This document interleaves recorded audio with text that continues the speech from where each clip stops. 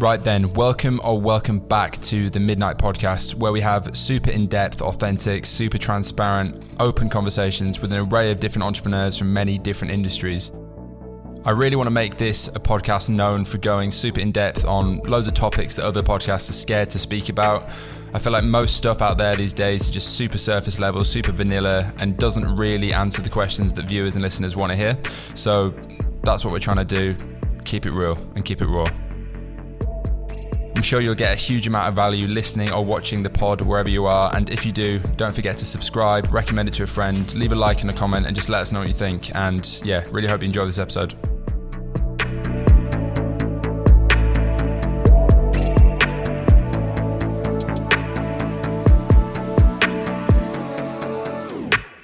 Right then, back with, I think, like episode 32, but I promised myself I'd stop naming the episodes because I always get it wrong. With the first Aussie, or semi-not Aussie, we've ever had on the podcast, Ed Hodge. I'll let him introduce himself in a second. Side note, I am wearing my outfit which just arrived for Ibiza for a 4-day trip, so excuse the outrageous shirt. And we are back on the wine because it's a Thursday episode. Certainly are. But yeah, another ecom founder, because I had loads of messages. Well, I've had loads of consistent messages saying, please just get ecom founders on. Get less agency people on, apparently. People don't seem to like that. And you were put in touch with me by like a mutual friend, like everything fucking happens in this super small world. Yeah. I think it was Haz actually. And I assumed you were English and I thought you were like 21, but then you were 28 and Australian, or not Australian. Kind of, yeah. But like with every episode, I guess first question is just, what do you do? Who are you? We'll dive into your background and kind of up to now, and then we'll probably get a bit weird with it as usual. Let's do it. Yeah. So name's Ed, 28. I run a company called MyHigh. So we sell portable infrared saunas, which is a bit of a niche. Yeah, bit of a niche. So pretty much it's an infrared sauna blanket, and it allows you to get the benefits of like an infrared sauna in the comfort of your own home. I've been doing it for about 2 years now. It's going super well. And first e-commerce company as well. So, yeah, sick. And you do that with a mate that's based in Australia. Australia. Yeah. So how does that work? Like, what's the backstory there? Like, were you in Australia? You said you moved to London recently. In terms of how we met, or I guess everything. I mean, I usually try and go like right back to like your almost childhood, and then fucking figure, maybe a bit of context on the brand and how that started. Okay. Then we can go back to how you got to the position to start a brand, which is what we just spoke about kind of briefly. Yeah, cool. So and then run it pretty chronologically. So Wyatt is my co-founder. We met in 2015. It was a sales job for a small business consulting company. So we were doing like 50 or 100 calls a day to small business owners, trying to sell them on like this consulting package. And we had some really good bosses at the time who were pretty successful entrepreneurs, and they were like our first mentors, so to speak. And we clicked. We both knew we wanted to run a business one day, but we knew that like e-commerce was the space if we wanted to grow a business. Yeah. And we weren't learning enough about like the digital side of things at this job. So I went off to go work in agency land, develop the skills. We ran probably thousands of ideas through a filter to like start an e-commerce company. Yeah. Of which pretty much obviously 999 failed. Like didn't make it through that criteria that we had to launch. Yeah. And then we came up with this idea. It was pretty much, we used to go to the infrared sauna all the time, Wyatt and I. And we would sit. I fucking love a sauna. Yeah. Every day. So good, right? And we would sit in the sauna thinking of ideas, ironically. Yeah, facts. That's what me and Jack do. Yeah. The best ideas. Best ideas, especially after you've done one cycle of a cold shower. Yeah. Then you get going. And we were just thinking like, this sauna is sick, but we used to have to travel. Like we don't have one downstairs. Yeah, it's pretty good. We used to have to travel to it, book a session in, commute back and forth. And we were like, okay, imagine if we had one in our own home, but we can't afford one. We don't have the space for one. There's got to be a more portable option out there. Did some research and rest is history. So most people, well, certainly in my experience, like when I got into ecom, it was like very unplanned. Sounds like you meticulously, well, you did meticulously think about what you could do. Like, what was the criteria? Because I had a similar approach when I started my new brand, Space Goods, but so I don't think that would have fit the criteria because it's super expensive. Yeah. Would have been the first thing. So Yeah. what was your criteria and where did that criteria come from? Like, was that agency experience or you just genuinely interested in e-com? Bit of both. Like, Way more calculated than me by the sounds of it. and to be honest, that criteria might change for my next brand because I've learned a ton since then. But it was a combination of working at the agency, and so hundreds and hundreds of clients, and you see what works, what doesn't work. Yeah, true. And you really start to develop trends, and also learning and reading as much as I could about ecom. But pretty much it came down to, okay, what's something with great unit economics? So we didn't want to sell something with crap margins, Yeah. or something that had a super low AOV. And so this fit the bill. We've got great gross margins, high AOV. Yeah. Arguably, we might want a little lower to be more mass market than our AOV. We wanted something that was in a growing trend. So we were big into wellness, and we knew that infrared saunas were just exploding in popularity.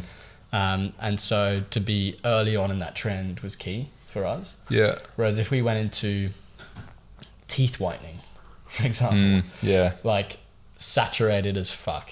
Yeah, and completely. At the peak or the end of that, or mature, the trend is mature, Yeah. put it that way. Very true. So this was at the start of a trend. We knew that because we had a good pulse on the wellness market. Unit economics were good. It was a very viral, PRable, Facebook addable product. Like, we'll probably go into this a bit later, but like we had some great PR success to begin with, because we knew that we could make it go viral in the media. Yeah. And there was also like hardly any competition. Like there was only one other brand. I've never ever seen a brand in this space, and I see a lot of brands. Yeah, like there was only one other brand doing it, and we thought, okay, there's definitely enough room for us. The market's growing, fast trend, great unit economics. Let's give it a shot. And how balls deep into it did you go? When you was there like a testing phase, like an MVP or whatever? Like, did you quit your job and go all in? Like, what was the situation? Because you said you started 2 years ago. Yeah. So like start of COVID. Yeah. We were arguably like prime time for that sort of product. We started just as lockdowns kicked in, so it worked very well. We were pretty methodical about it, actually. Like, we got some clients from the agency. So I became like self-employed with these clients, and that gave me more time to build this brand while still earning some money. Yeah. And then we launched with just our own cash, bootstrapped. We got about like 50 units to begin with. Took us fucking forever to build the website.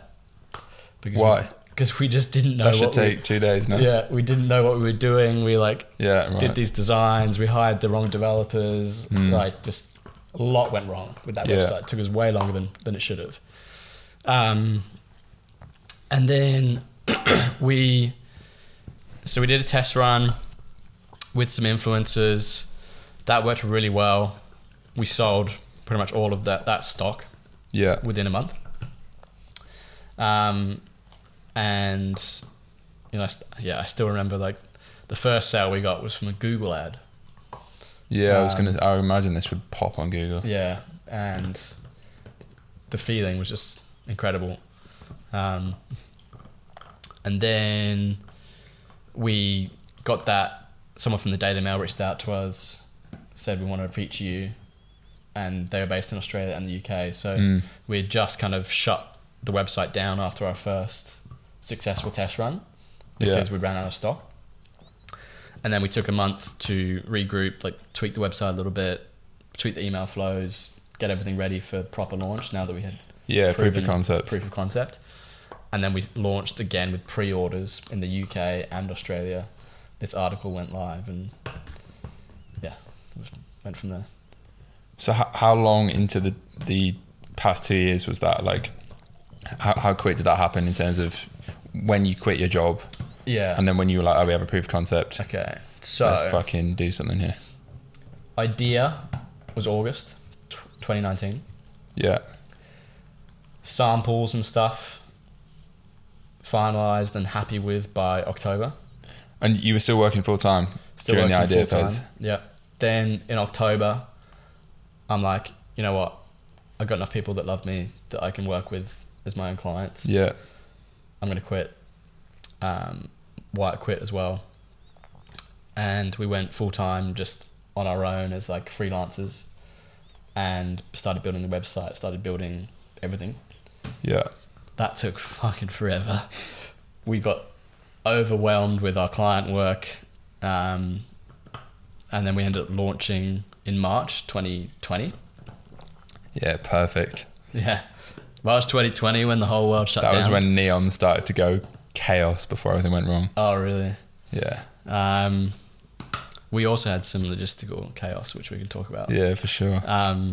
And so March 2020, we did that beta launch, and then took April off, and then launched in the UK and Australia in May 2020. And we did, that article got us like 75k in the first week. Reinvested that into Facebook ads. Immediately started spending like a lot on Facebook. Yeah. And we did $1 million in the first like 4 months. Since then. Aussie or USD? Aussie. I always feel like Aussie's cheating. Aussie. Yeah, Aussie. Yeah. I need to clarify. Yeah, it's still sick. Yeah.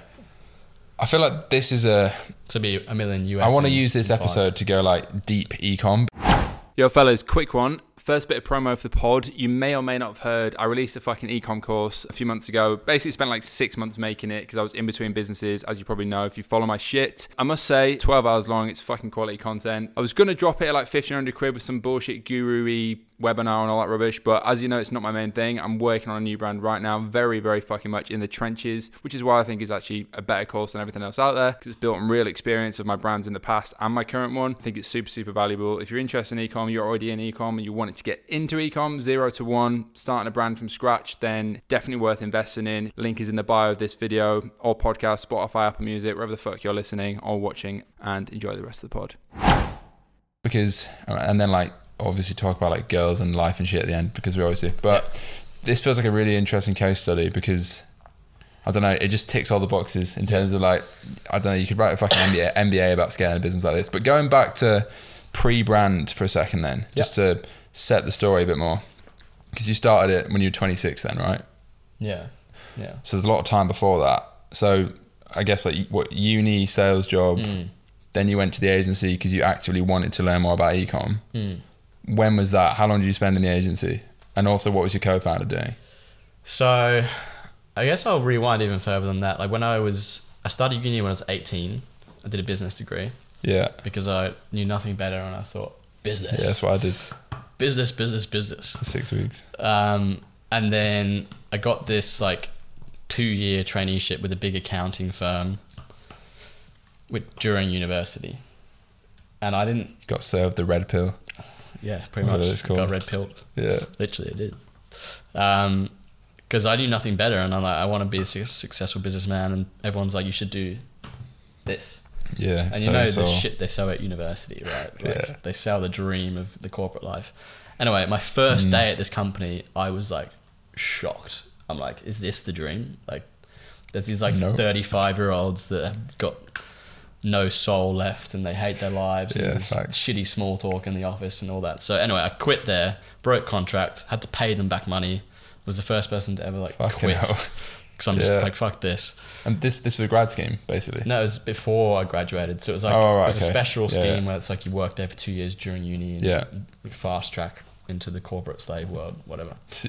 And so then I'm like, okay, well, I need to find out what the actual dream is, what is what I want in life. And then I started learning a bit more about like, you know, freedom and not being slaved down to a job, and business, having your own business is the best tool to get there. And then read some books, and then the author of one of the books I read, I got a job for. What books did you read, and who was that? It was Daniel Priestley. was his name, and it was called Become a Key Person of Influence. It was a strange book, strange title, but the concepts in it were really strong, and he is still probably one of the smartest guys I met in business. Ended up getting a job for him, and that's where I met Wyatt. So that was 2015 when I was 21. Yeah. And then worked there for 2 years. That's when I worked for the agency. So I worked at the agency for like 3 years, I think, maybe 2.5. And that was very methodical. Like I worked there on purpose to learn about ecom to then launch. Did you ever think before the agency, fuck it, I'll just start drop shipping or whatever, like do my own thing ASAP? Yeah, but because that sounds way more sensible than certainly me. I did, but I don't think I was good enough, to be honest. I couldn't think of any good idea. I knew fuck all about design or how to do it. Yeah, and I remember actually being at the agency, and there was a guy, an account manager at the agency, that on the down low was like a millionaire. Like he had from what? From ecom. I don't know. Why is it an agency then? That's like his own brand or what? Yeah, like he was drop shipping, making a ton of money. Yeah. And well, I later found out that he was at that agency because he wanted to start his own agency, right, as well. Yeah, just one of those like cop out serial, wanted to start like 5 businesses at once kind of thing. But I remember like being at that agency, and I was there obviously to learn about ecom, and I'm seeing this guy do all these things. I'm like, how are you doing it? Like, what are all these things that you're doing? How are you sourcing these products? Like, how are you designing this website? How does everything work? And then it took me a while to figure it out, but everyone has their own way of... Yeah, just on that actually, I think it's really interesting because sometimes it's easy to forget what you didn't know when you now know it. Do you know what I mean? Like it's hard to transport your page. Like for example, me, people will ask me like, how did you get started? And like, I actually don't remember. Yeah. Like I can't recall having no knowledge, but obviously, like with everything, you don't fucking know anything until you start. Yeah. And then quite quickly it becomes like a snowball effect, and that's obviously how life works. But yeah, it's kind of mad. It is mad. I feel like now, and it's like because of that, I'm more aware that I now am aware that there's so much that in 5-10 years I'll know that I don't know now. Yeah. But I consciously don't know what that is yet because I don't know it. Yeah. It's like fucking cool, knowledge deception or some shit. It's a very cool state of mind to be of and to be aware of that. Like I feel that we are so privileged right now with like Twitter, for example. Yeah, I'm an addict now to Twitter. The knowledge and like the network of like ecom Twitter is just ridiculous, that anyone that is just starting out, if it's better than NBA. Yeah. In my opinion. Like by an order of magnitude better than NBA. Like if they can somehow stumble upon like that group of people, like if they would just like, I'm not on Twitter, I'm more of a follower at this point, but I'm sure I'll get published content soon. But like if they were to like follow you, for example, and the people that you interact with, they can learn so much about ecom very quickly. Yeah, and for free. And which is something that took me 2 years, 2.5 years. So yeah, so the agents then, obviously I feel like agency is fucking buzzword these days, but was this more of a like an old school like office 300 people agency, or was this a social agency? Like where was it on that spectrum? Yeah, we had about 70 staff. It was very like, we did a ton of direct response style marketing. Like we spent a huge amount of money on our marketing. Yeah. I was on the sales team to start with. There's about 10 of us on the sales team, and we didn't do any outbound. We had 8 qualified calls a day between 10 of us. Yeah. So 80 a day times 7. Yeah. And it was a high volume agency, which meant a lot of churn of clients. What sort of clients though? Are these like big corporates or like startups and shit? A mix of e-com and service businesses. Couple of bigger ones, but not too many. In terms of service, was it like paid social, Google? a mix? Oh, sorry. When I say service, like service businesses like a plumber. Yeah. But then in terms of what you were providing for them, that we offered them, everything. Google ads, Facebook ads. Actually, not organic, because it was more direct response, like ads, funnel, email. But we did Facebook ads, funnels, landing pages, Google ads, SEO, websites, you name it. Yeah, sick. Yeah. Who was the biggest client? Can you name any? Would there be any that listeners would know? Like brand wise? Any brands that were like smaller then are massive now? Were you running High Smiles ads, for example, being Australian? Do you know Koala Mattress? Maybe, I don't know. Is it like Casper or something? Yeah, the Casper of Australia. Right, okay. Yeah. Were they burning a shitload of money as well because they're selling mattresses? They actually did really well. They're actually profitable? They were profitable, I think. I didn't know too much about the account, but yeah, they're huge now. Yeah. In Australia. So like, how much did you learn being in sales? So obviously, like I would imagine you learned the most the day you started working on your business. But how much did you pick up from that? You said you obviously consciously went into it.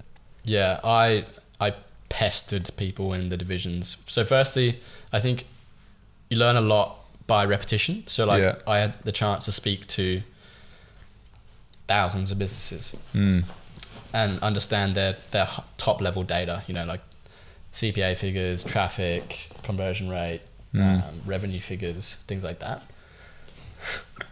He always goes crazy in these episodes. Let's just fucking ignore him. I love it. It's a new tradition. He wrecks the sofa mid-pod.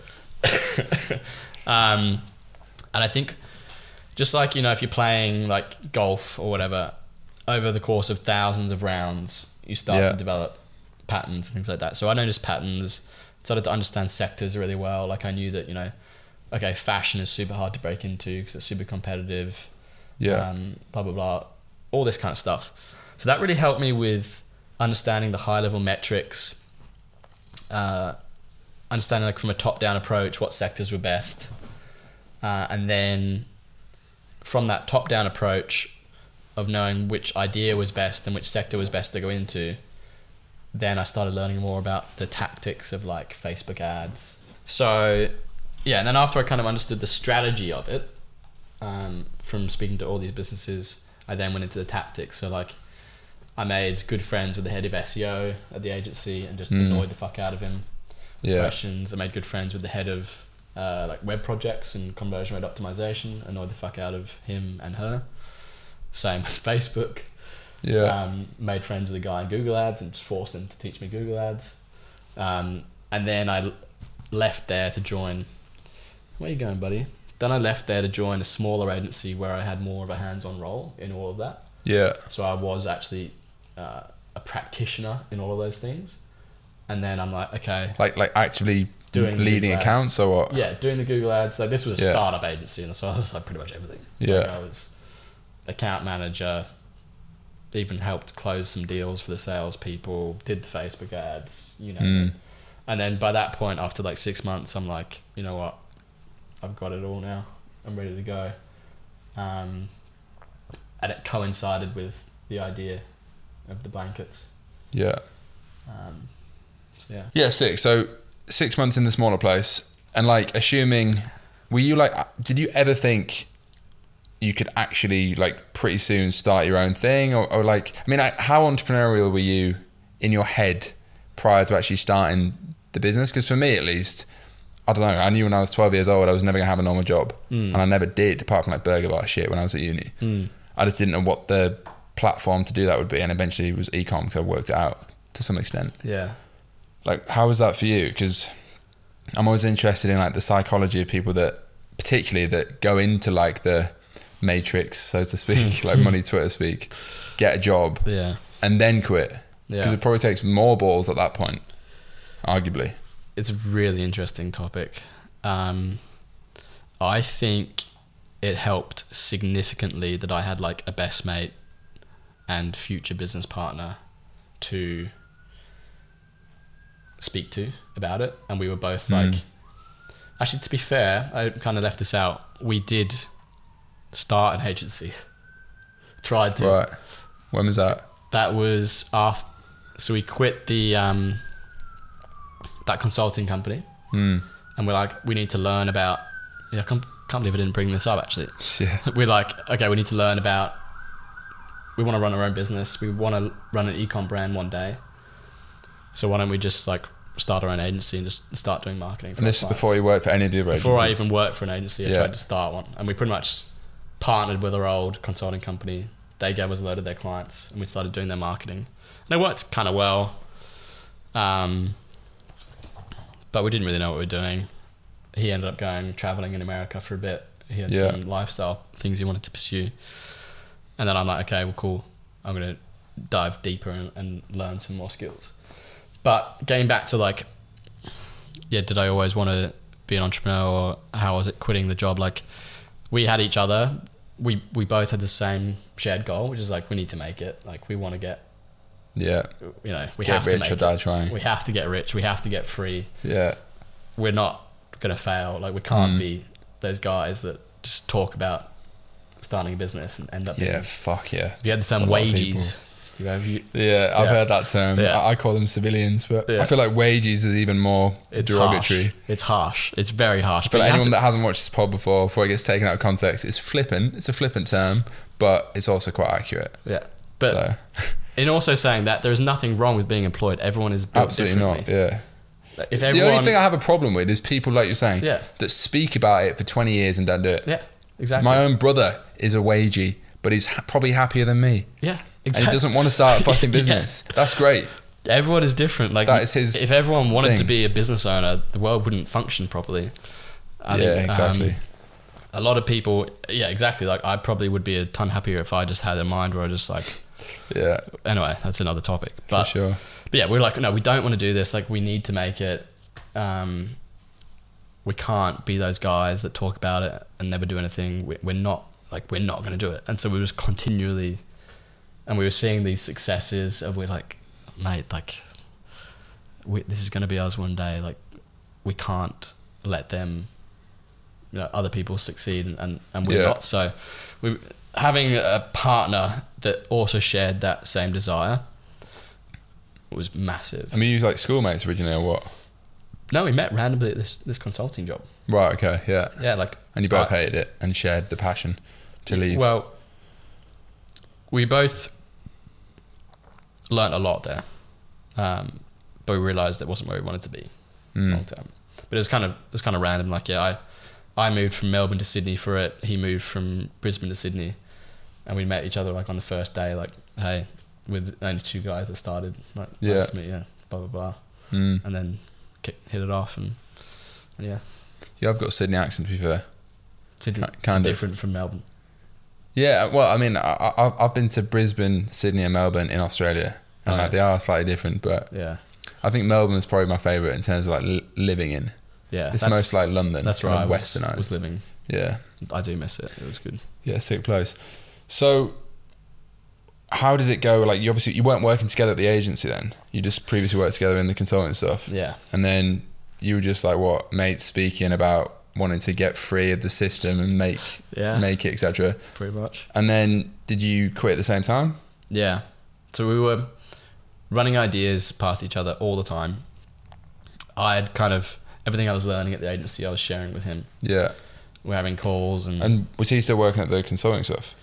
no, he And went the sales traveling stuff. for like a Right, okay, year, yeah. and then he went to work for a tech company doing sales. Hated it, and yeah, running ideas past each other. Came up with this idea, quit our jobs at the same time, Yeah. and started with these clients so we could still keep an income. Mm. And yeah, when the brand took off, we were able to kind of say goodbye to our clients, and Yeah, so right, loads of questions at the back of that. What was the final criteria that the brand ticked amongst the 1,000 other whatever ideas that others didn't? Like, were there like 5 categories of things? Like, what was it that made sense? so it was Especially because it's so new, like, or at least it was like super new at the time. There's obviously less references. So how did you come to that conclusion?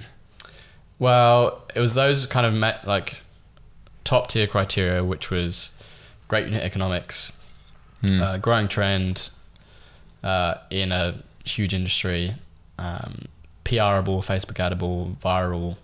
I already asked you that, didn't I? Yeah. But just in more detail. And then something else which I forgot. Oh, like no competition. Yeah. And yeah, just hit all of those stronger than everything else. And I guess it helped that we knew infrared saunas. What else was on the potential table? Was there anything that came close to being the business instead of this? Oh, I can't remember now. I do have an awful memory. And I guess on top of that, were there certain things that were just like something you might have liked to do, but you just thought wouldn't work because of X, Y, Z?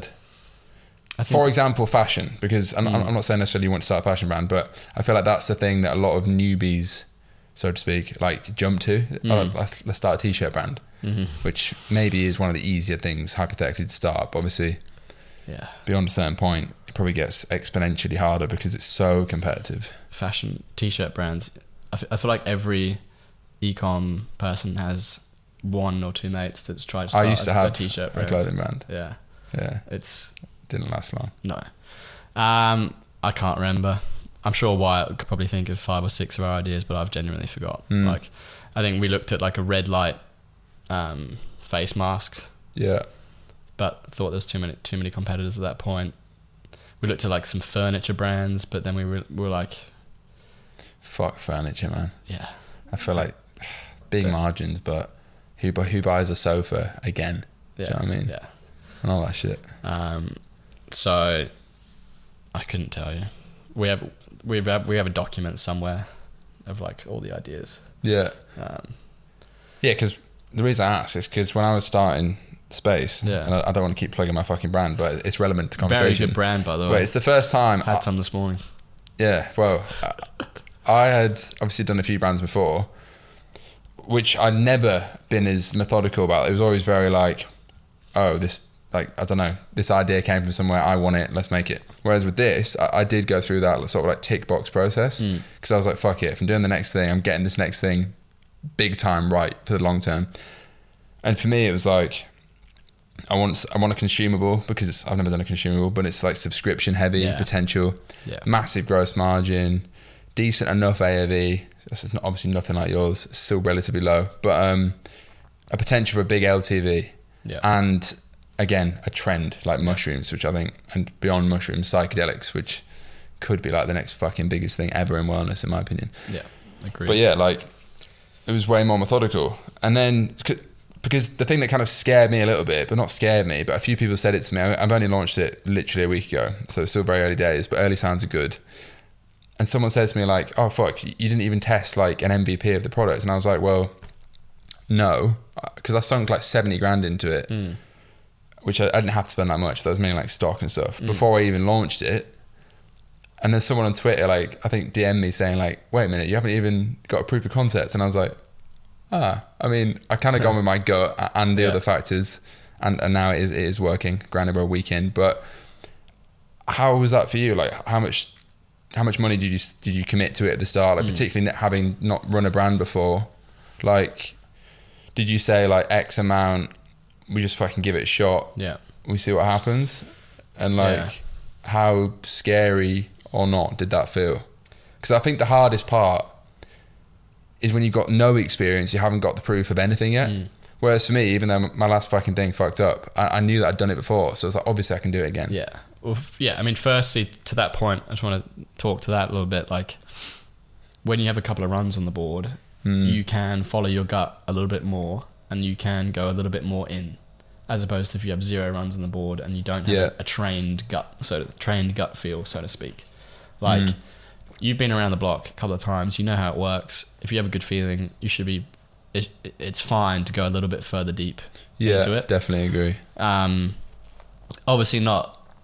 You know, you hear some stories of people that like overinvest themselves and they dump $1 million into something and it goes tits up. But like, you know your point of like, okay, I've done this a couple of times. 70 grand is fine. I'm not investing 500 grand or whatever. That's my number, blah, blah, blah. For us, we invested 15 Aussie, so £8. Yeah. £8,000. Because I think a lot of people listening want to know the numbers on these things, because a lot of people don't mention numbers. Yeah. So if you can £8,000. mention numbers as specific as you want to go, it's definitely useful for listeners. So £8,000 to start, which was a loan from my business partner's mum. Oh shit! Which One of those. Which we had written a contract with her to pay it back with a little bit of interest if we failed. Yeah. And that went into purely getting some stock and the website. Yeah. And so we launched the website, we designed ourselves. We then had to pay a developer, and we fucked up the developer. We chose the wrong guy, wasted a couple of grand on that. I've got a good developer that's $7 an hour. Upwork. You don't want to be talking about him. Don't want to talk about him too much, mate. Everyone's going to be DMing you about it. Yeah, about him. We pay a lot more than $7 an hour for ours now. Yeah. I can tell you that. I bet. Oh, 7. Anyway, so we got the website live, bought stock, and we actually launched with like Google Ads and some influencers. So, yeah, we did it very on a budget, and really, really fortunate to have that viral moment, which gave us that 75 grand in a day. Yeah. Which we immediately reinvested into Facebook ads. And at that point, we still hadn't purchased any stock. So sorry. So just going back slightly. So the 8 grand, yeah, decent amount of stock, but I would imagine not that much given like the expense of the product, because the margin might be good, but it's not a £1 necklace, right? So it's pretty expensive to make still. Yeah. So you sold out those in how long was that initial period, the proof of concept? Because you mentioned March. the Daily Mail happened after that, right? Month of March, so about 30 days. Yeah, and how much were you running in terms of like influencers and paid, and who was running that? Was it you literally doing it yourself, or? Yeah, we did it all ourselves. Yeah. And how much did you spend on ads in that like first proof of concept? I can't remember, but not much at all, to be honest. Like $5 grand-ish. Yeah. And then the Daily Mail thing happened. Yeah. What were you planning on doing if that Daily Mail thing hadn't happened at the time? We actually, because obviously, like you sold the stuff, you made a bit of profit, but it's still not massive scale at this point. I guess double down on ads to some extent. We were just going to be launching with ads and influencers and hope for the best. Yeah. It would have been a hell of a lot more difficult to scale if that didn't happen, because at that point we had the payment terms with our supplier were all up front. Fuck that. Because again, we knew nothing about negotiating with suppliers, which is a whole other ball game. Yeah. So it was just one of those good fortune moments. I still think we would have done well without it. We would have figured out a way. Yeah. But we just wouldn't have scaled to that, like 7-figure revenue as quickly. And was it entirely Australia at this point in that proof of concept stage? Yeah. And then Daily Mail was UK, you said? Well, Daily Mail reached out to us and we were like, hang on a minute. Daily Mail is an Australian and a UK business. So we're like, I think we spoke to him, we're like, yes, you can do an article on us, but can you make sure it comes out like in a month? Yeah. So we had to figure out like a 3PL in the UK. Yeah. Launch a website in the UK, all the admin stuff in the UK, and launched it just in time. And it's one of the special days of our memories. Did you plow more money into it beyond what you'd made in that initial period when you saw the Daily Mail opportunity, or did you just spend all the cash in the bank effectively on just getting ready for that because you thought it would be big? It scaled up pretty quick, like in terms of how did you facilitate the stock, or was the margin just good enough that you had enough stock for that 75k day? So 75k day was still on a pre-order. So like if you talk about like, I think that was the 9th of May 2020. Yeah. And we said on our website pre-order for end of May, but it actually ended up being like end of June. Yeah.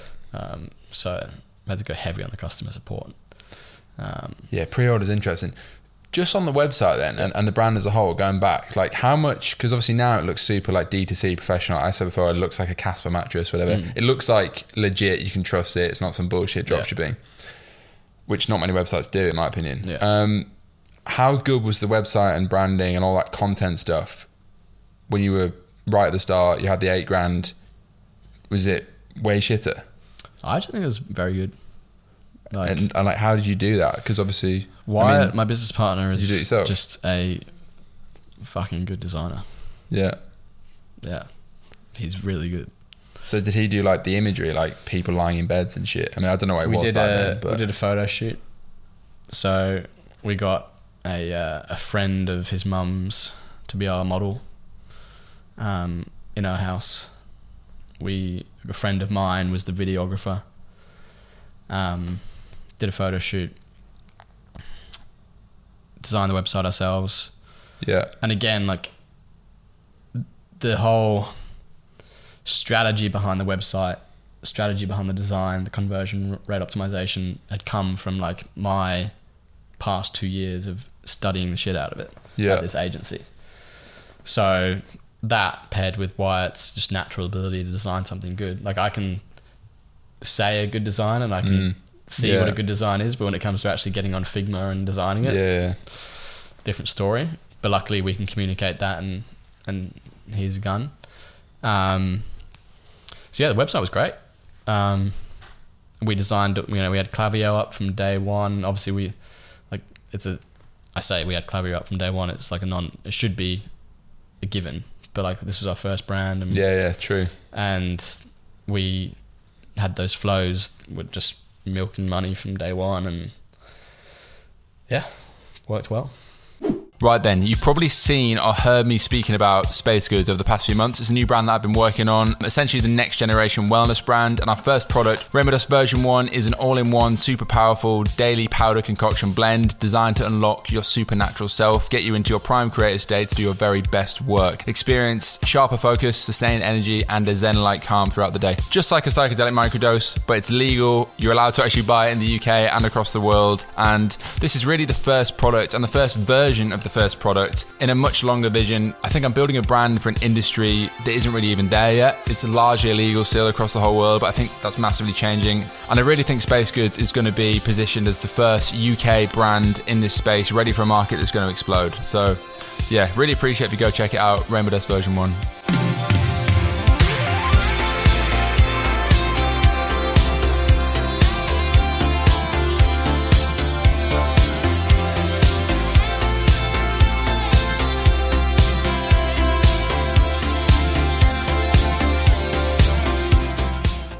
So Daily Mail happens. Yep. 75k in a day. Just fast forwarding a little bit. What did the business look like quickly after that? Like, did that tail off in terms of like organic? I mean, I imagine it did to an extent, but like, what was the ad spend like after that? How quick did you scale it basically? And was it only Australia and UK that you were selling to, or just dedicated websites? That's a lot of questions. But. So we pretty much scaled to like, I think we were spending like $2,000 a day or something on Facebook ads. Yeah. In the UK and Oz. It was going super well. Like a great ROAS on Facebook ads back when you could actually. I've got a daily spend limit right now, 200 quid. Yeah. It's making me rip my hair out. Yeah. Because it's like, I want to scale it to 2k tomorrow. Yeah. Trying to get that fixed. So back in the days when you could actually trust the Facebook ads dashboard. Yeah. So that was going super well. We launched in America in August. So if you think May, Daily Mail, we got an Amex card and we paid for inventory on an Amex card, fulfilled all those orders in June. The Facebook ad was going well, getting more and more PR articles because it was a new product. Influence was going really well.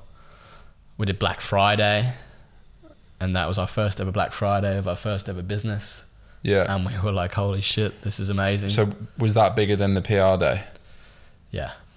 Yeah, nice. It was Black Friday is fun. Like when, my brand's not big. Like you've had, obviously huge brands on the podcast, and there's way more bigger brands than this, but everyone's got to start somewhere, right? And it was super cool for us. I don't think this brand's ever going to be like $100 million brand just because of the niche that it is, and we can talk about that in a bit, but like it was just super cool to like launch our own company, have that initial success, expand it even more, have a cool Black Friday, and Wyatt and I were just like, you know what, we wanted to launch a business, and we've done it, and we've got it to a certain level of success, and we just, it was sick. Yeah, so I mean, assuming you did 7 figures in the first year then, because you're doing 75k a day. We did 7 figures in our first 4 months, Aussie, and then like 7 figures in our first like 5 months US. So multi 7 figures in the first 12 months, like US. Yeah. So that is a very good effort for particularly for a first thing. So you shouldn't downplay it. Yeah. And good. How did the business look at the end of that 12 months? So you've got a run rate of a few mil. Well, and in terms of like what ad channels are you running? How many people are in the business? Is there any full-time employees? Was it all outsourced? Yeah. Still 0 full-time employees, which I think is a mistake of ours, which we're still working on. Found it very difficult to get the right talent. We had one, she was like half-time. Oh yeah. She was like half-time, so to speak, with us. Operations, jack of all trades manager. So she was like managing operations. So talks with our supply chain, our manufacturer, our logistics company, our 3PL, as well as doing influencer work and affiliate work and things like that, which has just been amazing. It helped us a lot. And then we had some agencies on board for email and PR. Yeah. Oh, sorry. I should have handed you that wine. I've made it very difficult to record. No worries. But so December was a fucking nightmare logistically. December 20. Yeah.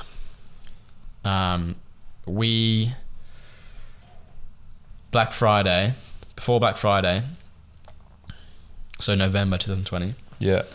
We had the great idea of deciding to switch our 3PL. This is when my life started to end as well, November 2020. Yeah. So we, knowing nothing better, and obviously at that point, obviously supply chain has got much worse since then, but that point was the most hectic time in logistics history. And we're like, let's change warehouses. Yeah. So we were just unsatisfied with our current warehouse, found another one, and made the process of switching over. Wanted to get it done before Black Friday, before like 27th of November. Delays. Our warehouse was supposed to transfer stock to our new warehouse. Yeah. And they lost like a significant amount of our stock. I think 3PL's churn must be so low because people are scared for this. Yeah, literally. Changing warehouses. They lost a super significant amount of our stock for some strange reason. We're talking material amounts of money here. Just disappeared. Yeah. And then delays in getting it to the warehouse as well, and like daily phone calls and like, where is our stock? Like, just, you wouldn't even think this would happen. And then, so that was an issue because that was how we were going to fulfill a lot of these orders. Then our new warehouse, there was delays in getting stock from China to that warehouse. It got held up at customs for a couple of weeks. So we're talking biggest ever Black Friday. Well, sorry, it was our first Black Friday, but huge Black Friday. Yeah. It's now the first week of December and we have 0 stock to fulfill all these orders. Already going overboard on customer service, which was at the time. And that was stock you already had and had paid for, it just disappeared. Yeah. It wasn't like you hadn't bought it. Yeah. Fuck. Similar to me. And then, the stock took forever to arrive. Finally got to our new warehouse from customs. And I remember Wyatt and I were meeting for the first time since we launched the business because of lockdowns in Sydney that weekend, and it was supposed to be a celebration. And it was like the Friday, and we'd been promised by our new warehouse that Friday that everything was going to be fulfilled. It's all good. And we're like, okay, like we've dealt with all the customer support, you know, done overtime in that space. Were you doing that yourself, by the way, or do you outsource that? No, we had a team member on that. Yeah. But we hopped in for those 2 weeks to go overtime, and then it got even worse after that. And then, and so we like got this, you know, we met up with a couple of friends, got a nice hotel, like we're able to spend a bit of money in Sydney for the first time. Mm. And then we got to, because this 3PL was in the UK, it was like midnight. So it was just the UK one that was fucked, was it? Not Australia? Did you have to, I'm assuming? Yeah, just the UK one that was screwed. Australia was... Can you name the company? No. Not doing I've that. had some bad experiences with 3PLs. Probably not that bad, to be fair. Yeah. Anyway, so it was like midnight on this Friday, and we were pretty drunk, and we got an email going like from the warehouse going, we can't fulfill your stock. We forgot a piece in your like compliance work. Forgot. What's that mean? Like you need to get these certificates done. And we're like, you joking? Like, we've been onboarding with you for 2 weeks. You know what? There's actually nothing worse. I think a lot of people listening and entrepreneurs can relate to this, than being in like what should be a celebratory or nice situation and having stress that only you or you and your business partner in your case know about. Mm. Because one distinct example, and sorry to not change the subject, That's but I remember I went for a weekend away with my girlfriend at the time, and this was like, it would have been end of October, start of November, I don't know, late 2020, just when like all these problems with the fucking neon supply chain started to happen. And I remember getting a similar, like finding out something and thinking, I think it might have even been Stripe had shut us down or something. Yeah. Holding like 300 grand or whatever. And I was like, fuck. Yeah. So, and that was on the Friday. So the entire weekend was ruined. Yeah. And I was drinking because it's meant to be a nice weekend away. And that makes things worse because of the anxiety. Mm. So like e-com anxiety plus like what's meant to be a nice situation. It's a horrible combination. Horrible. You'd rather not know almost. Yeah. Yeah. Which is why now if I was doing something like that again, I would leave, you know, I wouldn't have my email on my phone, leave my laptop, but yeah, I can relate. It's horrible. So that was a panic attack, to say the least. And the worst thing was, because of our stock had already been delayed getting to the UK, we'd been emailing our customers going like, sorry, there's been a delay with customs. It's going to be another week. And then another delay with customs. We had like 3 delays with customs. And so we had sent all our customers that were waiting on orders like 4 emails now going, sorry, there's been 4 delays. Yeah. And at this point, they'd been very forgiving. You know, we'd been well-written emails.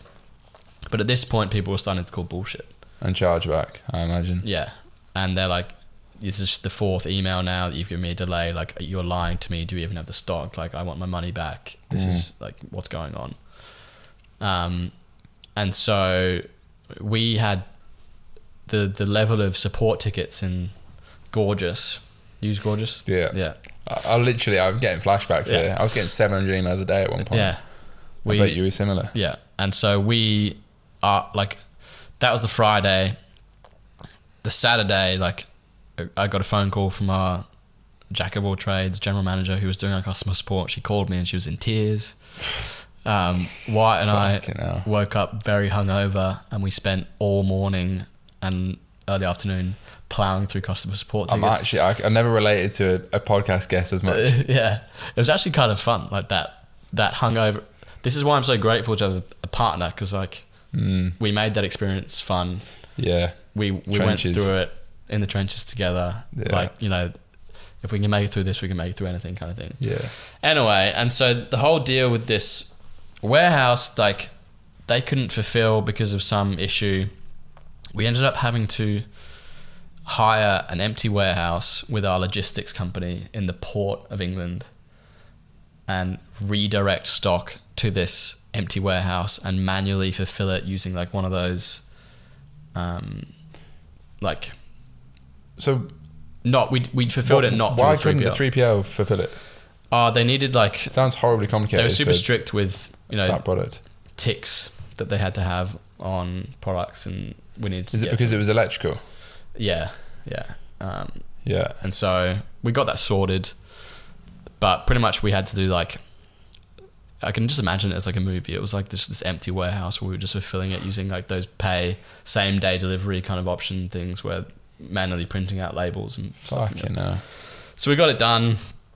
We were both in Australia, and this was a UK issue, so I was up at, from midnight to 3 a.m. personally taking calls with our customers, having to calm them down, and my sales background helped a ton in that. Like, I'm used to these conversations. Yeah. They were fine. We got through it. But December, like, we toned things down a lot because of supply issues. And then by January, we were fine again and up and running. So you went through all that shit, which gives me horrible flashbacks to Neon Beach. Probably have PTSD for the next week. Sorry about that. How quickly, like, did that do any, like, brand damage in terms of, like, Trustpilot and stuff? Because I know for me, I mean, I obviously didn't recover from mine, but I had, like, 6,000 1-stars in, like, a month. Or a few months. It did do a little damage, and that's why we kind of toned things down in December, because we were like, okay, let's just limit the damage. Yeah. We got a little bit of Trustpilot hate, but I guess a side effect or a little bit of good fortune is that we are like a low volume in terms of order company. With an AOV of £400, $500, we're not doing huge volume, so like we don't get that effect of like thousands of bad orders, reviews. Sorry. I guess and it's because Neon was like 340 quid, so it's relatively similar. Oh right. But the downside to that is obviously when someone spends that kind of money, they really fucking care. Yeah, so I It's mean, different to spending 20 quid on a t-shirt. I guess we weren't doing the same volume that you would have been doing with that company. Like, we were pretty small-ish back then, but we just got through it. Like, we went ham on the customer support. I was personally phone calling a lot of customers. Yeah. I didn't do that, to be fair. Maybe I should have. Who knows? Like, we went hard on the emailing of them. We sent some pretty like hardcore campaign emails to our customers. Please don't dispute the payment. Just like, yeah, we're real people. We've had a lot of issues. Blah blah blah. Yeah. Phone calls. Like, I was spending like half an hour on the phone with some of these customers, just chatting. Just like, look, I need you to understand. Yeah. Like, what's going on. Give them a sub story. I will give you. I'm the owner of this company, and I'm about to tell you like exactly what's happened, so you can empathize and understand with me. And I would happily do that like 5 times over. Yeah. I think honesty wins in those situations, doesn't it? Honesty always wins, man. Most people are fairly human. Yeah. When it comes down to it, people and understanding and is that the word, like, empathetic of it. If something has genuinely gone wrong, and you genuinely explain it to them, more often than not, unless you've had a lot of bad luck, you can make your way out of it, I think. Yeah. Did you get any like super bad trolls? Like, how bad did it get? Because I mean, again, I'm just having flashbacks to what happened to me, which was probably an extreme example. But was there any of that, like, real bad hate online and stuff? Yeah. Yeah. And this is in the first year of e-com as well. This would put most people off for life. Yeah. I think we're just, maybe those Stoic books you read back in the day serve some use. Ryan Holiday. Thanks, Ryan Holiday, for getting me through. For sure. I mean, like, we have to put up with tons of shit as business owners, and I think we're prepared mentally for something like this to happen, and having that support network of each other was good. And yeah, definitely. we got through it. Yeah, sick. So coming on to after that then, so 2021. Yep. I forget it's fucking nearly halfway through 2022 already. I know. Time flies. So 2021 compared to 2020, how was that? Did you continue to grow? Because I know a lot of brands struggled in 2021 compared to 2020. Many I know of as well. Yeah. Because obviously COVID was less of a boom. Like, how did you fare in that? And like broadly speaking, what was the approach in 2021? Interesting year for sure. January through March was fucking huge. We had some really good press articles. Like, we were featured in GQ, featured in some huge media articles in the UK. Yeah. A couple of really big celebrities got behind us in the UK as well. Like England rugby stars were using our product. Celebrities from all your reality TV shows over here were using them. Love Island. Yeah, like some of the Made in Chelsea people were using them, and you know, to all their millions of followers, blah blah blah, and we just skyrocketed. Then iOS 14 happened. Yeah, fuck. And that hit us like a ton of bricks. And that's when we really realised, okay, like, we're a one SKU company. Yeah, I haven't actually asked you that. Yeah. I knew it was people listening probably won't, well, they'll have Googled it, but it's always been the same product. Yeah, one SKU, which means... That's great and terrible at the same time, right? Because that's the same in me. Yeah. It kind of scares me sometimes. If people don't like but it, I don't have you've anything got else. obviously bigger plans than one Yeah, SKU, for right? sure. Yeah, longer term. So we had like very small repeat business, you know, no other products with low acquisition costs or no acquisition costs, no upsells, blah, blah, blah. And we're like, wow, we've really just been riding on the coattails of Facebook ads this whole time. And we're very vulnerable. And so that rapid growth kind of just went like that, and even like that for a little bit. And we, you know, I guess that at that same time, you know, on a personal level, I was in and out of lockdown in Melbourne for forever, and my mental health was struggling a lot. The last time I saw Wyatt was, well, the only time I'd seen Wyatt since we started the business was in Sydney, which is when we were having a fucking panic attack because of that thing. So like, we hadn't had a chance to, you know, the setup that you have here with like a brother with you grinding, like we didn't have that at all. I was kind of just over it, despite the fact that we'd on paper achieved. Yeah, like, actually on that point, where are you working from, like throughout the first year and the parts of the second year? My apartment by myself. Yeah, fuck that, especially in lockdown. Yeah, it was a real struggle. I lived by myself for 2 months in Newcastle like 4 years ago when I first dropped out of uni before I went travelling. And I decided then and there, never again. It's not for me. It has its I need pros. people around me. It does have its pros, yeah. I just prefer the energy of like flatmates and shit. It's something I'm working together, wrestling with right now, and I think I've been doing solo living for like 2 years now, and I think I'm done. It has its pros, probably for more like a personal I'll life. just set you up just here. Get another desk. Have you got a spare room? I'll move in. Well, he's talking about fucking moving out in June. I've got a 2-year lease here, so There you go. it could be an option. So yeah, it was a struggle. Like, I think Wyatt is very happy by himself. He's got a great life where he lives, and he's all good. But like, I was like, fucking, I need people with me, you know. Yeah. I feed off the energy of others, Yeah, etc., same. etc. So very much a struggle. Lockdown, all that crap. We didn't grow our team that much, which we should have. Like, I think in order to grow our team, we'd skyrocketed to a point where we're a comfortable mid-7-figure brand within a year already. Which is chaos, by the way, like statistically. Yeah. It's fucking good. We're also with this, like, what's the word?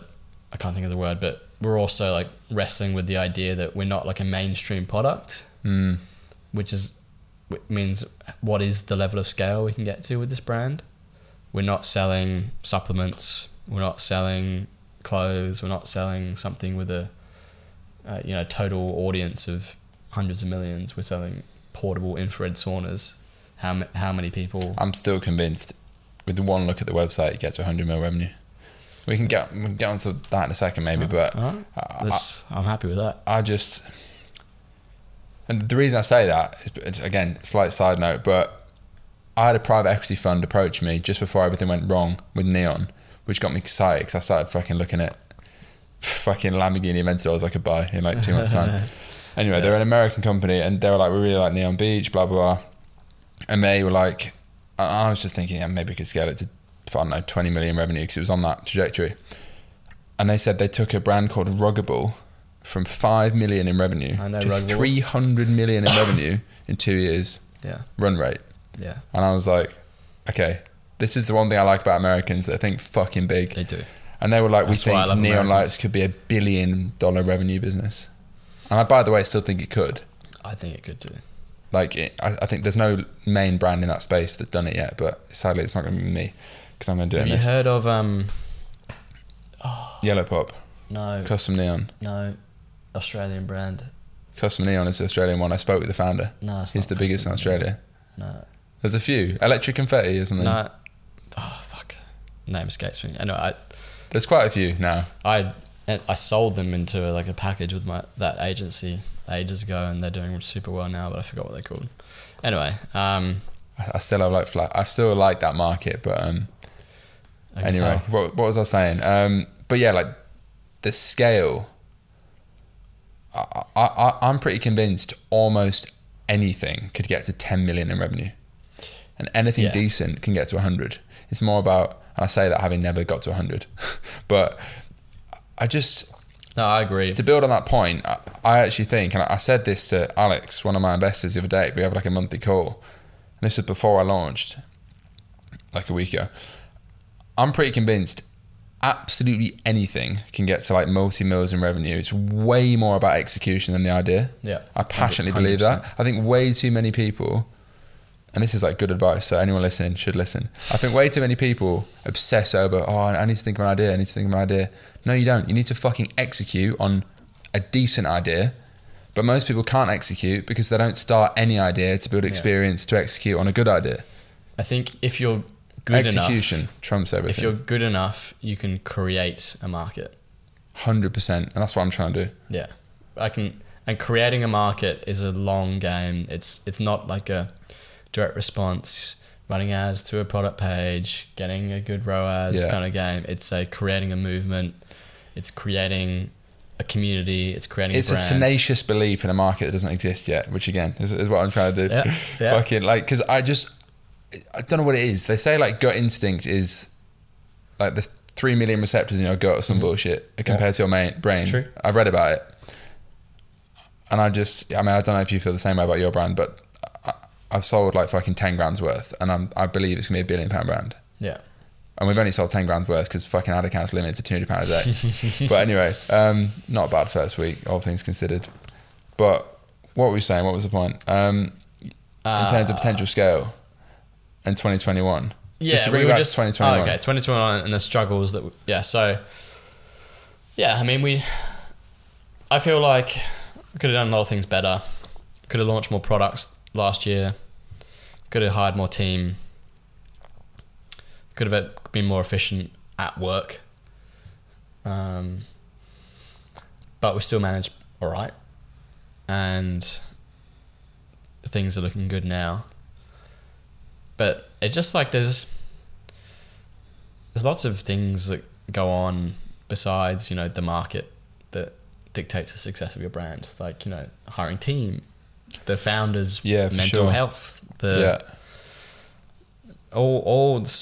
a reason why like 99% of businesses don't work, because like there are fucking tons of factors involved in what actually makes something succeed. So just on that, because I think a lot of people listening will be wondering, how are you actually driving traffic to be a multi-million pound, dollar, whatever you want to call it, multi-million level brand? Because that's what I think most people struggle with is, maybe they can get something, they've got an idea, they build the website, they can't even get the fucking first few sales, or they can, but then they can't scale it consistently. I get DMs like this all the time. I've got to 30 grand in revenue, but then it stopped working. Yeah. So like for you, obviously paid media, etc., but what did that actually look like in terms of where were you running ads? What was working best? Yeah. And why do you think it worked for you in terms of the metrics in the business, like large AOV, etc.? Facebook's always been big for us. You know, we spend over 6 figures on Facebook a month, and that's always worked. Yeah. Google is a consistent. Google just mops up the traffic, right? Yeah, agreed. Google, we're generating awareness via Facebook and PR influencers, and that overall category of infrared saunas and infrared sauna blankets is growing. So that means that people search for it, and we'll mop that up with Google Ads and SEO. Yeah. So really, yeah, I mean, it's really just influencers, Facebook ads, PR, affiliates, Google Ads, strong email marketing. You haven't mentioned TikTok. We just started TikTok. Like, because that's the big thing, where it's the first platform ever where I feel like I'm too old to get it. Yeah. So I've actually just hired someone from America, which I found on Twitter, who's going live like next week to run the organic. Yeah. Because in my mind, TikTok is two things: it's paid and organic. And organic is effectively a paid channel because you're just paying creators rather than impressions. Yeah. So I'm intrigued to see how that goes. Yeah, TikTok it's tricky. Like some people get lucky with the product. Some products are way easier to do on TikTok than others. Like, have you seen that guy selling like sex chocolate? Yeah, I speak to the founder, Tabs. Okay. Yeah. So I don't know if you watches this, but yeah, seems like it's fucking great brand, I think. But I think they're doing like multi-6 figures a month in revenue with no ad spend. Yeah, which blew my fucking mind. Crazy. By the way. But like, obviously they're spending a lot on creators and influencers, but on TikTok of like sex chocolate, like sex sells, right? Sex chocolate, two great things. Yeah. Like anything that's remotely connected to sex is going to get attention, and on TikTok, that's everything. So yeah, that's a perfect brand for TikTok, honestly. So he can create, and it's chocolate as well as like to create a TikTok's quick, but for us, we have an infrared sauna blanket where it takes 45 minutes for you to have the full session. Yeah. To start sweating and stuff, and so to actually, I still think it could slap. I do, and so we just need we're working on it, but we just haven't cracked it yet. But yeah, nothing comes quickly in this game. So, and over like the past trailing 12 months, as a percentage wise, like how would spend be split across channels, even post iOS 14? Facebook would still be 80%. Really? Fucking hell. That is a lot. Yeah. I would have thought Google would be more. As in more than 20%. There's a ceiling to Google. Like, it's still not that much search volume for infrared saunas. Yeah, true. You know, so like with Google, there's always a ceiling in your market to Google because it's limited by the search volume. So. Yeah. And even if we run ads, so we're a blanket, even if we run ads on infrared sauna, it's really doesn't move the needle much because we're competing against saunas. Yeah. So, yeah. And at this point, are you running ads yourself? I assume not. You've got an agency. Because, yeah, I've had plenty of bad and good experiences. No, sorry, we run Facebook ads in-house, but Google ads we don't have an agency, we have a contractor. So in-house, when you say in-house, you've hired someone full-time just to run Facebook? I'm running Facebook. Oh, you're running Facebook? So I was going to say, how the fuck is Facebook ads alone? How is that a full-time job? Which is like, we've tried to find people to run it. I really don't want to give it away to an agency. Why? Just don't trust agencies. Because I've had this debate with myself and other people many a time. Because I spent millions on Facebook myself. Yeah. Never Google, by the way. Only ever Facebook and Instagram. Like over the years, drop shipping, whatever. Did my Midnight City ads myself, and then probably spent like $1 million myself on Neon. Then I outsourced it. But my logic was always, if I'm going to build this, 9-figure brand, I can't do that by being Like, Yeah. I actually said on Twitter earlier, someone asked me this, like, how did Yeah. you feel when you outsourced ads? I think I tweeted about media buying for the first time, like, ever. And I replied, it's quite a good analysis, actually. I said something along the lines of, I was caffeinated at the time. I'm trying to build $1 billion brand, which means I need to be the conductor, not the violinist. Yeah, 100%. I've never heard that metaphor before, but... That's a great metaphor. And it's almost like, I think long term, I realised that I would rather get, hypothetically, a 2 ROAS with an agency than a 2.5 ROAS doing it myself. Because also, if you're required to run such a significant part of the business, then how is it ever exitable? Yeah. Obviously, you could outsource it within a week, but you want to have a track record of it working without you being there. And if you're required, then in my mind, it's not a business; it's like a job. Yeah, I agree. And obviously, it is a business, but you know what I mean. Yeah, like that's one of the things that we definitely need to work on for sure. Like actually getting a lot more of the stuff outsourced in our business. Just hate agencies. We've always tried There's to. a lot of shit agencies. We've There's always too many agencies. That's the problem. We've always like thought, okay, we can just bring someone in and hire them internally. I tried that though Yeah. with Neon. Yeah. Like usually you can put more of like a performance basis in, whereas obviously an employee is kind of just like a salary. Yeah. So I've come to the conclusion that agency is best. But I was probably a shit client as well for many agencies because I had probably more experience than many of the agencies, which was the problem. We've interviewed like 4 agencies in the past like 2 months, and we're still like we're getting closer to pulling that trigger. I think it has to happen Yeah. for the long term. Yeah, I agree. But there's one thing I would say for people like starting out is that you need to have like an 80% knowledge of Facebook ads before you 100%. delegate. Just media buying in general, I would say. Yeah. Like, how are you going to understand if your business is... How are you going to understand if a third party is doing well if you don't even understand the work that the third party is doing? That's why I fired so many agencies. Yeah. Because I could call them out on shit that probably other clients wouldn't have done. Because I'd spent more on ads myself than probably any of the media buyers in the agency had. Like, we have an agency right now doing some media buying in a certain area, and like, yeah, you can tell that. Yeah. Yeah. Because I think the problem with agencies, not to spend too long on this topic, is it's become a bit of a meme. Like, you know, SMMA. There's literally like 18-year-olds with zero experience starting agencies and trying to charge like legit fucking agency prices. Yeah. And it's like, you have no experience. It's because there's so many courses out there going. There's courses out there going, you can start an agency. It's this easy. And then the course itself it is easy. Sell someone and then hire someone from Upwork to do the work for you. And then so get really, a sales process. If you're paying an agency, churn. you're actually paying for some Upworker to do... It's effectively media buying arbitrage. Yeah. That's basically what most agencies is. Yeah. Media buying arbitrage. But there are good ones. I think, I have mates that run good ones. There are definitely some good ones, yeah. But yeah, they're few and far between for sure. In terms of scale then. Yep. Like, you mentioned earlier, you already mentioned like your next brand or potentially another brand you want to work on. Where do you see Get Me High? Is it Get Me High? Get My High? It's just My High. My High, sorry, yeah. My High. Where do you see it going? Like, do you have a clear vision now for it? And if so, how has that changed since you started it? Yeah, that's a great question. So, pretty much we become known for getting an infrared sauna from the comfort of your own home. And so we want to expand that into recovery products from the comfort of your own home.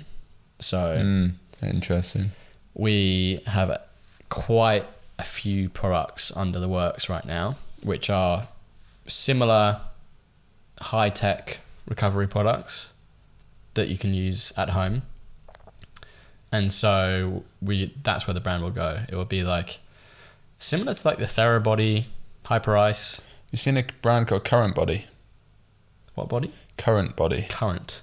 Got acquired for like 60 million in cash about 6 months ago. I actually know the guy that runs the fund that bought the brand. And they sell like, it just reminded me of it. They sell like high tech at home beauty products. So like expensive like face lasers, whatever. Similar concept. Yeah. You should look at it. I'll definitely have a look at it, but that's the future. So we've got some exciting products in like, you know, the yoga space that we're working on, that's mass market. Yeah. So yeah, there's a lot of health and recovery and wellness tech products like Hyperice, Theragun, Peloton. Yeah, fuck. I think it's massive. That we can. I want a Theragun. Yeah, and we don't see ourselves as that kind of business. We don't want to go into the $1 billion territory. Why? Well, firstly, probably personal lifestyle reasons. Like we've never really had that ambition of running like a 1,000-person company. Because of just, we would like to have freedom, run a lifestyle business and enjoy life. But is it a lifestyle business now? Yeah, like it's pretty cruisy. When did it become that? Because I'm back in the trenches with my new brand now. Yeah, and I've had plenty of nice lifestyle experiences in the past. You know, the fruits of e-commerce success. But obviously, I don't feel that at all right now. Like, I'm enjoying the trenches right now, to be fair. I genuinely am, because I'm excited by it. But like, when do you think that became that? Because obviously at the start, it fucking isn't that. It's the absolute opposite. It's constant anxiety. Like, every day is like hit or miss. Yeah. I'd probably say within the first like 9 months ish. Like, we could have probably tried to scale it a lot harder if we wanted to. Yeah. Try to hire more team, things like that. Not always a good idea. Yeah. I like that. But I think in terms of like, okay, if we want to reach like 9-figure status, sorry, no, what's that? 8-figure status. No, 9-figure. 9 is 100 mil. Yeah. Everything has to feel right. You know, the connection with the team, the products. If it feels right, we'll do it. If it doesn't feel right, we won't. But right now, it's our first brand. We're probably going to go for like an exit first before we do that. So it might be another brand. Do you know what the other brand would be though? Because if you're already thinking about expansion opportunities, why would you be thinking about potentially selling this one and then starting another thing rather than being like, oh, it's working, let's see how fucking big we can go with this one? Because we can always do it with different products. Again, like it's not like we're going to do it again with sauna blankets, for example. Yeah. And I think from a personal level, there's a great benefit in like getting a first exit under your belt, getting like a financial event under your belt before. Liquidation event. Yeah, liquidation. That's when you go and buy a Rolls Royce Dawn and fucking piss off everyone you went to school with. Yeah. Rock up to the reunion.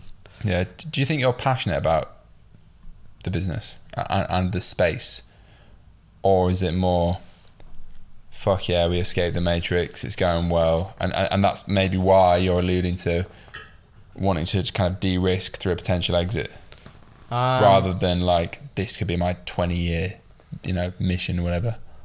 Not that everyone has that, but I think it's like a combo of both, in the sense that like, I love wellness, love health, love saunas, but I'm also in this like, my first reason for getting into this was because I want to construct the best life for myself. So I need to be sensible about that rationale, which is like, okay, if I can get a solid exit under my belt quickly, that ticks that box. And you don't want to be that person that has ridden something all the way up and then not got anything from it, right? Mm-hmm. Yeah. So I think if we can just nail that, then that would be a good risk-off scenario for us. But how far away do you think that is? Is that something you're even actively pursuing now? Like, is there a plan in place for, the certain scale you get the business to, who you have a conversation with, or is that just in the next few years? You'll see. You'll see. So something's happening, potentially. Maybe. That'd be pretty cool within 2 years. Yeah. I think that is the power of building a brand and again, I don't know the market very well, but what looks like a market leader as opposed to just drop shipping, which a lot of people that watch the podcast I know are in. Obviously, like I've tried to build like market leading brands, and I think I did that with Neon, but then it went wrong. But yeah, like the intention with this next one is like, I mean, fucking get filthy rich from it. But also, I guess to be fair, like, I mean, it's a funny one, isn't it? Because I speak about this in like this group chat we have. We call it like Pursuit of Greatness or some bullshit, which is probably a very niche group chat for young men. But I think a lot of young men want to pursue greatness. I mean, because I was saying like this space, like psychedelic wellness, mental wellness, whatever, is something I definitely could see me working on in some capacity until I fucking die. But someone came along, say in 3 years, get it to fucking 30 million revenue run rate, which I reckon I could do. Easy to say that a weekend, but if someone comes along and fucking buys it for 100 mil, obviously I'd say yes. And then you're out of the game, but you could start the next thing in a similar space. So, yeah, I mean, it's a balance, isn't it, between, well, at least for me, between like saying, I want to build $1 billion company, but also if someone offers me fucking 20, 50, 100 mil, that's a different conversation. It is a balancing act, because I think if you just zoom out from it all, and the reason we got into this space in the first place, well, for me, was like freedom, and freedom is financial freedom, time freedom, etc., etc. And so, like, I have to say yes to, I have to follow that North Star, so to speak. Yeah. And if at the end of the day, if I'm 40 years old and I look back on my life, like, I would much rather have sold a business for a decent amount of money, invested it wisely, started another business with that security, as opposed to like that high risk of like trying to... Yeah, I definitely see what you're saying. Trying to ride something. I'm just trying to play the odds, to be honest. I mean, I look at a lot of successful people in their 40s that I kind of see as like a virtual mentor kind of thing, and I'm like, okay, well, what are my best odds of getting there? And let's play that game. What do you think the number is that buys freedom? Because I've not asked that explicit question before, but I've alluded to it on the podcast, and I think it's a lot less than people might instinctively say. Because I have a number in my head, but I'm interested to see what you say, because again, we don't really use numbers in this podcast, but I think people want to hear numbers. Yeah. And obviously we're not talking about actual acquisitions or whatever. Everyone wants to hear numbers. I think it's highly, highly subjective, because everyone has different desires. Someone might be happy if they can have, you know, $3-5 million houses around the world, which is already, and if they're paying cash, it's 15 million already done. Some people might be happy with just 20 million and putting a couple of that in a fund and getting $1 million every year, or 500 grand every year or something like that. So I don't know. I don't think I can answer that. Like, everyone's different, but I think the way we're going, 20 million plus is like a freedom-ish figure. But do you think you need that much to be free? Because in my head, I think the number's 5 million. Because the reason I say that is like 5 million invested, assuming you fucking keep $1 million to just fucking spend on stupid shit. 4 million quid invested, pounds. You know, 5%, what's that? Nearly $1 million a year. Sorry, not $1 million a year, 200 grand a year. Thereabouts, which passively, aside from buying big houses and shit, like, you could just rent somewhere sick and still have fucking 10 grand a month left over if you bought. I mean, I know, that's what I mean. Like, everyone's different, right? Like, if you... That's like the baseline in my head.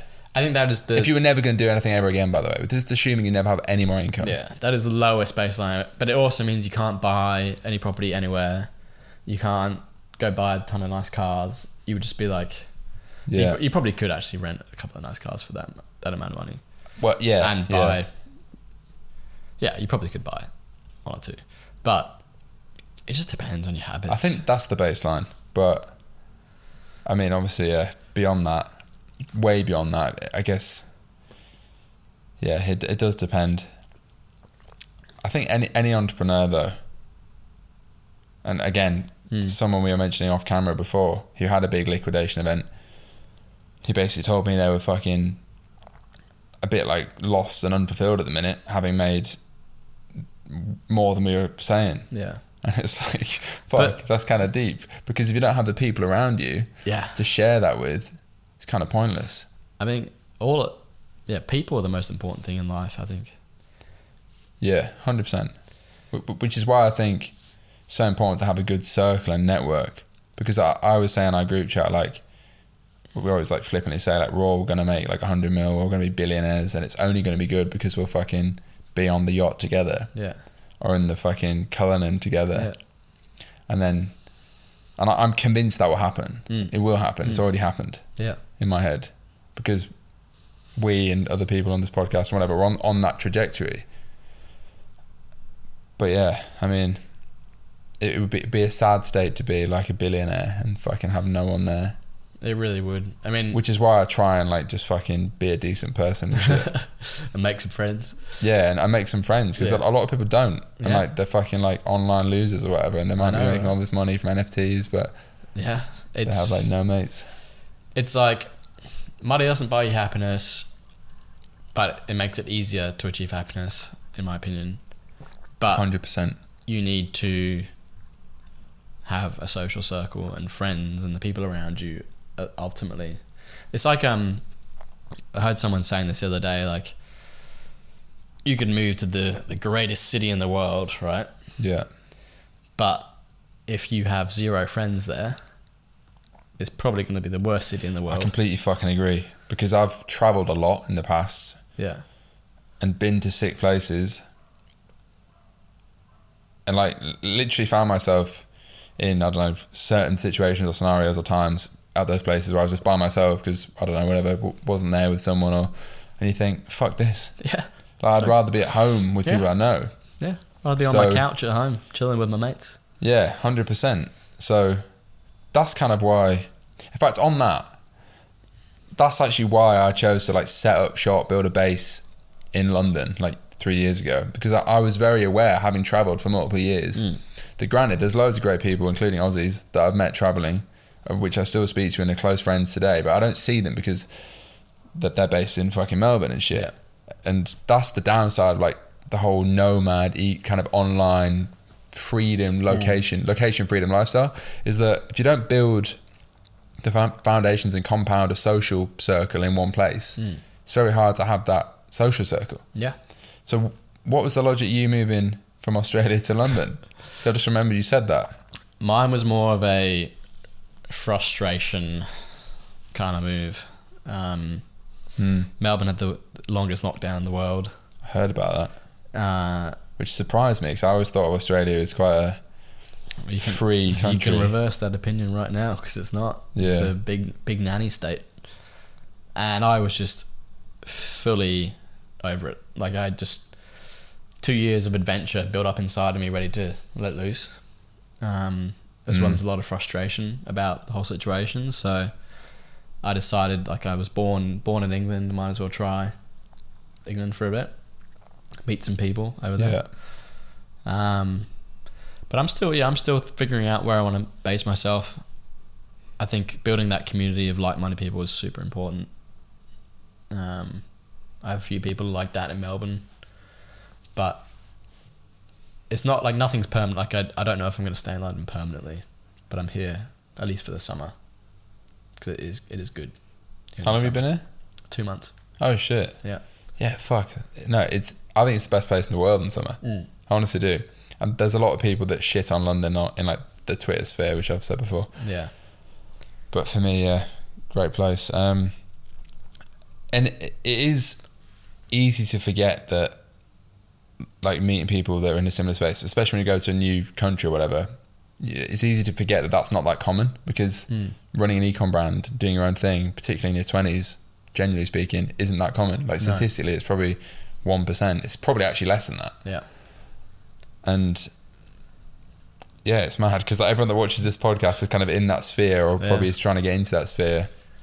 And everyone I know in London basically is that. I have like schoolmates and shit but yeah, like my entire circle is that really. And yeah, I think it comes down to the whole fucking like people thing. Like if you don't have the right people around you, A, it's not productive and like motivating, but B, it's not fucking enjoyable because it's so strange, isn't it? Like it's something that we grow up and we idolize and we're like, I want to get into ecom.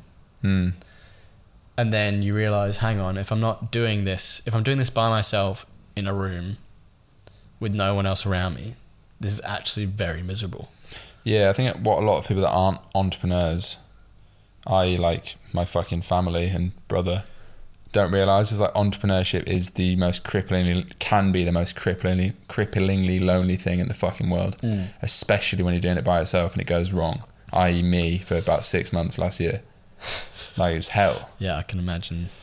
And people, I always go on rants in these pods, but like people see a snapshot of the 1% within entrepreneurship even. So like the 1% of the 1%, like those that have made it in entrepreneurship, I look like they're making it with these finance supercars and all this, which I'd be the first to say like isn't fucking what you think. Yeah. It's a lot cheaper to fucking finance a Lambo than people realise. Yeah. It's not that cheap, but it's like you don't have to be 20 mil. Yeah. And they forget the like actual crippling level of like any fucking business. Like I have the utmost respect for anyone that has the balls to start any business, particularly like an ecom brand, because I honestly think that's harder than agency, by the way. Yeah. And yeah, that's why it pisses me off when people just speak about doing it for so long. Yeah. And yeah, anyone that's got the balls that's watching this to fucking start a business, I guess particularly an ecom brand, like fucking fair play, because it's very hard. I've done it a few times before, and even starting this thing, like I'm back in the ecom trenches. The anxiety is real. It's fucking hard. Like it's not a 9 to 5, it's a 5 to 9, or whichever way you want to split it. And another thing I've heard you speak about this before as well, kind of diving back into tactical land, is that the money's not that great. Because money's shit being a brand owner. Yeah. Until you get a liquidation event. All these internet people are just ruining it for us, because it's like, I made 100 grand this month. Yeah. No, you didn't. Don't even get me started. No, you didn't. You made 100 grand revenue and your net profit might be like 10%. Yeah. And so shut up. Anyone that's saying that, by the way, probably doesn't have a registered business. They've never paid a VAT bill. They've definitely never paid a corporation tax bill. You know, X, Y, Z. They've got no experience and they're talking shit. 99% of those people, which, yeah, plenty of them probably watching this podcast, but it's just the reality. Like, it's very true. I actually tweeted about it. I've been tweeting loads of shit recently, but saying like agencies and like content creators, because I've had these comments in the past, like, you're making so much money, pay me more. It's like, no, like you're literally taking home more money than I am for the next 3 years until we sell the business. But granted, like my net worth might be a lot higher. Yeah. But I mean, that's just how it goes. I guess, yeah, that's why I fucking monetize this podcast and shit, because it's just another source, isn't it? Like you've always got to have cash flow, and like ecom isn't like, did you find, I don't want to go too much back into the ecom stuff because now I'm talking about like fucking philosophical shit, but yeah, let's go into the life stuff. Well, I was going to say, did you have like any fucking cash flow issues? But because that's something one of my mates has been speaking about, who's scaling very quickly right now, and it's a profitable business. And that's another thing that people not in the game don't realise. So you could be making £1 million EBITDA, but if there's cash flow problems, the business stops. Yeah, definitely.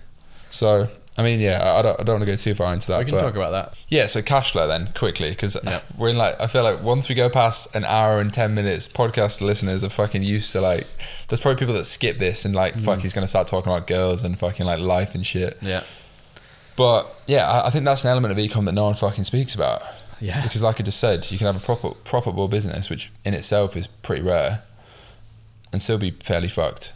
Because like, payment reserves, which was the biggest killer of Neon Beach, was payment processors. Yeah, probably could have worked through it. I don't use PayPal anymore. PayPal accounts. Do you use PayPal? Yep. Still now. Still. So have you got like a reserve or what? Yeah, they still have some of our money. PayPal is probably the biggest scam company of all time. You know what we should do is we should gather the entire money ecom Twitter together and start boycott PayPal. Even better. Start a competitor. Not even a competitor, start a replacement. Yeah. yeah, we should start with boycotting I'm surprised they've got away with that for so long, to be fair. It's just wrong. But anyway, Obviously in terms of cash flow, e-com, you're making profit, you're making a lot of revenue, but like I say, you've got 75% gross margins, 65% margins after freight inbound, outbound, 35% margins after all marketing spend, 25% margins after OPEX. That's a lot, by the way. Which is a lot. That's If you're generous. working at 25% net. Yeah, that's I'd shoot for 10% in my head with e-com. That's very generous, but let's say after that, you then have to finance your next 3 months of inventory. Yeah. You know? So inventory is the cash flow killer. Yeah, for sure. But there are great tools out there like Wayflyer, Yeah. Clearbank that we've utilized. Yeah. They come with fees, but it's part of the price of growth. Investment money, you can also be used for that, but I'd rather maintain more of the slice of the exit. Yeah, for sure. So yeah, there are tools out there that help massively. On that note, Yep. what do you think's been the single most challenging thing in the roughly 2.5 years? Especially given it's like a really clean case study of first time ecom brand, obviously granted experience like as a fucking professional prior to that. Yeah. And obviously it's gone well. Yeah. So it's a really good case study, but what's been the hardest thing? I mean, I'm imagining maybe parts of what we spoke about earlier, but maybe not. I guess maybe not hardest time, but just the hardest thing, the hardest part of it. Honestly, it's been learning how to work alone. Yeah, fuck, 'cause you live by yourself. Yeah. Like, the energy levels I have when Wyatt and I were together, or if I'm working with another business owner for the day, are just incomparable to when I'm by myself. Like, it's kind of very strange. I just feed off the energy of other people. So I think people, yeah. Completely agree. It's a very strange thing. But learning to kind of harness that energy by myself has been... On the Rainbow Dust. Yeah. Started this week on the Rainbow Dust. Has been tricky. Yeah, fuck. I definitely. I don't think I could do it, to be fair. Yeah. How would you say what's your relationship and your setup like at home with your housemate? And He's listening now. Yeah, it's good. I mean, I have never lived ever since I left uni. I've never like for 3 years in a few years traveling, but then 3 years in London. Like, I wouldn't live with someone that wasn't running an ecom brand. No, just flat out no, would not happen. Yeah, because they wouldn't be on the same page. But also, yeah, it just wouldn't be any fun. Like, no. If you're pushing each other, there's like always friendly competition. And like I said before, like luckily, well not luckily, but thankfully, all my fucking close mates are high level entrepreneurs in their 20s, like pushing 7 or 8 figures. Yeah. And that's normal. And because it's normal, it's like, obviously I'll do it again. Yeah. And then yeah, obviously you get to know people that have done that higher level, big exits, whatever, and then you start thinking even bigger. So yeah, I mean, like, to be honest, I'd rather live by myself than with someone that wasn't an entrepreneur. Yeah. Like, as bad as that you can sounds, just become maybe. Persuaded and swayed in other ways that you don't I actually want think to. like it's been a topic in so many podcasts. I think it's the single most important thing for particularly entrepreneurs in their early to mid 20s, just in their 20s, you know, getting started, whatever it is, or teenage years, particularly 20s because you probably finished uni or moved out. Just who you hang around with. Yeah. I honestly think it's the single biggest foundation to either setting you up on the right path or not. Fully and agree. you see it all the time go the other way as well. Yeah. I know people that I thought had, you know, potential to do something big and got on with the wrong crowd. Yeah. Now they're a fucking drug addict and they make no money, and more importantly, they don't do anything interesting. And it's just sad. Fully agree. I wish we did a better job of it, you know, like, I feel like there's so many people that want to make it or want to do e-com, and I feel like I always have this dream of, you know, the Instagram houses or the TikTok houses or whatever. I mean, that's kind of what I felt like we had with that penthouse over there. Yeah, like like an 2 years. e-com house. I remember me and a guy I used to live close to in Melbourne, super successful, runs like 2 8-figure companies. he's just moved to Los Angeles, but we were like we were starting to talk about it in Melbourne. It's just logistically difficult to pull off, but I always have this dream of like 3 to 4 people in a baller pad. That's what I had. I mean, it's kind of what we still have now, but like you've got the makings of it now. Did it in Bali for a while, Yeah. and then that's exactly the thought I had when I was in Bali, and then when I moved to London after that. And we lived in that filthy penthouse, like 3 of us, with one mate in particular who fucking is doing like 25 million revenue run rate, and he's 23. Everyone listening will know who he is, but and I think it's so important. Very. It keeps that motivation high. Can you imagine if you're like just living by yourself versus if you're in that, like it's just night and day, the motivation levels that. Yeah, I enjoy the competition, like the camaraderie. Yeah. And yeah, like I've been told not to speak about this in the podcast again because we're over it now. But I lived with my ex-girlfriend for like a 7-month period during COVID, and that, looking back now, that was not the right thing to do. No, it happened circumstantially at the time, whatever. But I'm not going to go too far into it. But like, honestly, if that hadn't changed, and it changed, we obviously broke up for a fucking reason, and it was a good thing to happen. But yeah, like now it's night and day. Just even the atmosphere. Yeah. Because like, this actually one thing as well. Like, and again, like non-entrepreneurs probably can't relate, but like, work to me, like work. Granted, a lot of it feels like work, but I would actually, like particularly like Monday to Friday. Granted, like Saturday night, I'm not grinding. I'm going out, fucking having dinner, whatever, getting pissed. Not pissed, but like wine and shit. But like Monday to Friday, particularly Monday to Thursday. Yeah. Like me and Jack, for example, is literally like my routine. I get up about 8. I'm literally working and the gym until midnight. Yeah. Every day. Then I go to bed. We don't watch Netflix. No. And there's nothing wrong with that, by the way. And I would love to do that with a fucking beautiful girl in my bed on a Saturday night if that's what's going to happen. And like, I'm not saying don't watch Netflix. I'm not being one of these fucking Twitter cunts that's completely unrealistic. But I'm saying like, when you're that genuinely emotionally invested in the pursuit of something, it doesn't fucking feel like work. Like, there's nothing I'd 100%. rather do than pursue building my vision. And like, I think a lot of people, like even I say my own brother because it's an easy example, but like probably don't even realise the extent to which a lot of normal things, i.e. you finish work and go home and have dinner and watch TV, just is not a fucking thing. Yeah. At all. Yeah.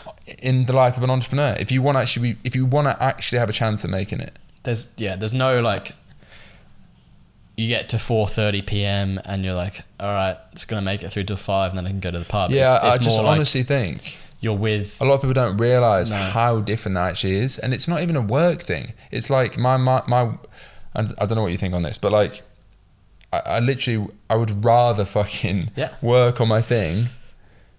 Like, again, I'm not saying I do this fucking Saturday night, like whatever, all the time. I'm not complete virgin. I can go on Ibiza on the weekend and we'll have a fucking session for like 4 days. But like, when it's work mode, it's fucking work mode. And it's not even work. It's like building my passion and my vision mode. It's creation mode. Some of my most fond moments and funnest times have been like, we used to call them hackathons. Even though we don't hack stuff because we don't know how to code. But it's like the Facebook term, isn't it? Yeah, but like, you know, you're in there with like 2 of your mates in a room, and you got some music going, and you're just grinding. I fucking love that shit until midnight. Until like one of you calls pink it quits. lights, loud music. Like I've got lights like this in my rich house together. too. You go to like 11:30 midnight until eventually you're like, all right, my brain's not working anymore. Yeah, I get to that before he does. Yeah, and it's a fucking great time, and that's what it's all about. What it's about. It's not. They're the moments when you're a billionaire or whatever it is that you'll look back on and say, you know, they were the good old days. Yeah. And I think an appreciation for the mundaneness of that, like the beauty of that, is so important. In the game. It's the same with any other high level skill though, you know, like football players I'm sure will look back on the thousands of free kicks that they do and they're like, that was some of my fun times. Or painters will be like, you know, it's facts. It's like, it's the hours in the practice. And as an e-com owner, it's about like, how do you create as many moments of those as possible? So like, get the environment sorted, get your friends sorted, so that you can have as many of those moments as possible. Yeah, get the setup right so you can fucking make magic out of the mundane. Yeah, I like It's that. a great way to put it. I'm good with those little terms. Magic out of the mundane. Yeah, So true though, because that is what will move the needle. yeah, And that is truly like the most fulfilling shit anyway. yeah. Like you can't enjoy like the celebration, like the fucking sending Ibiza, for example, or any other thing, unless you've gone through the fucking weeks, months prior of like the enjoyable grind, a lot of it, but like the fucking grind of moving the needle. Yeah. Well, you know that It's that all about feeling- progression. That's the You know best that feeling in the when world. you get to bed after like a huge day, Yeah. and you've like, you know what, I fucking crushed it today. There's no better feeling than progression and like knowing that your efforts are building something. Yeah. Yeah. I truly believe that. Like, yeah. That's when you know it's real. It is. When that shit, like, just gets me. I have pumped. those moments every day. Like, I'm just a fucking deeply romantic cunt, but like, I'll listen to like certain music and there's pink lights on, and I'm just like, this is where I'm fucking meant to be. Do you have a special tune? I've got loads. I've actually started making playlists and putting them out publicly for like the Space Goods playlists and shit. Yeah. I'm so eclectic. I'll go from death metal to hip hop to piano music to jazz Me too. to like romantic rock, pop, punk bullshit. I'll go from I like, listen to everything. yeah, I'll go from like R&B to like Celine Dion. Yeah. So- I just always say that I listen to the best music in every category. Yeah. So if I like it, it's good. Yeah. Yeah. And just like the whole aesthetic. But no, I think, yeah, there is magic in the mundane, and that's a good bit of copyright I've just come up with. You should, For sure. yeah, definitely copyright that. Right, I want to wrap things up because Yep. we could go on forever, but the last question Mm-hmm. I ask people, it's usually an interesting one. If you give 3 bits of advice to yourself starting out, and I guess for you, I don't know, I mean, probably not 2 years ago, but like even just your 18-year-old self, your 21-year-old self, when you started working that job, knowing what you know now, what would those bits of advice be? Life, business, the fucking world. Make the move quicker before you're certain of it. So, for example, I spent 18 months in that sales job before moving to learn about digital marketing. Maybe I could have spent 12 months. I spent 2-3 years at the agency. Maybe I could have spent 6 months, Yeah. because I feel like I'm quite old right now, and I could have probably No, definitely not. condensed. It's all relative, isn't it? I feel like I could have been more aggressive in my timeline of learning all those things, and that leads actually very nicely onto the next thing, which is I would have been more aggressive if I was hanging around the right people for those entire, let's say, 8 years since I'm 20. So, for example, like I lived with just my normal mates, didn't really have that friendship circle of killers or of super ambitious people around me, which if I did, it would have been normal for me to be like, you know what, I'm in this sales job, I've been there for 4 months, I already know how to sell, why don't I try to move into something better? So the very, environment dictates performance, you hang around, etc., The etc., most etc. important thing. If I had that circle around me, I would have moved way quicker. Yeah. So then you can kind of take those two things together, and it's like, make sure you hang around. It can be very difficult, but if you just ruthlessly apply it, try to hang around with people that you want to be like, that will then mean you move quickly. That should help you solve all the other problems that come up. That was 2, right? Yeah. Give me 3. Oh, fuck. I need 3. I'm an You odd need numbers 3. guy. Things I could have taught myself. It's hard on the spot, but it makes you think instinctively. Don't work alone. Yeah, that's probably good advice. It's solemn advice, given you are doing that. Yeah, I know, right? Working But- on changing it.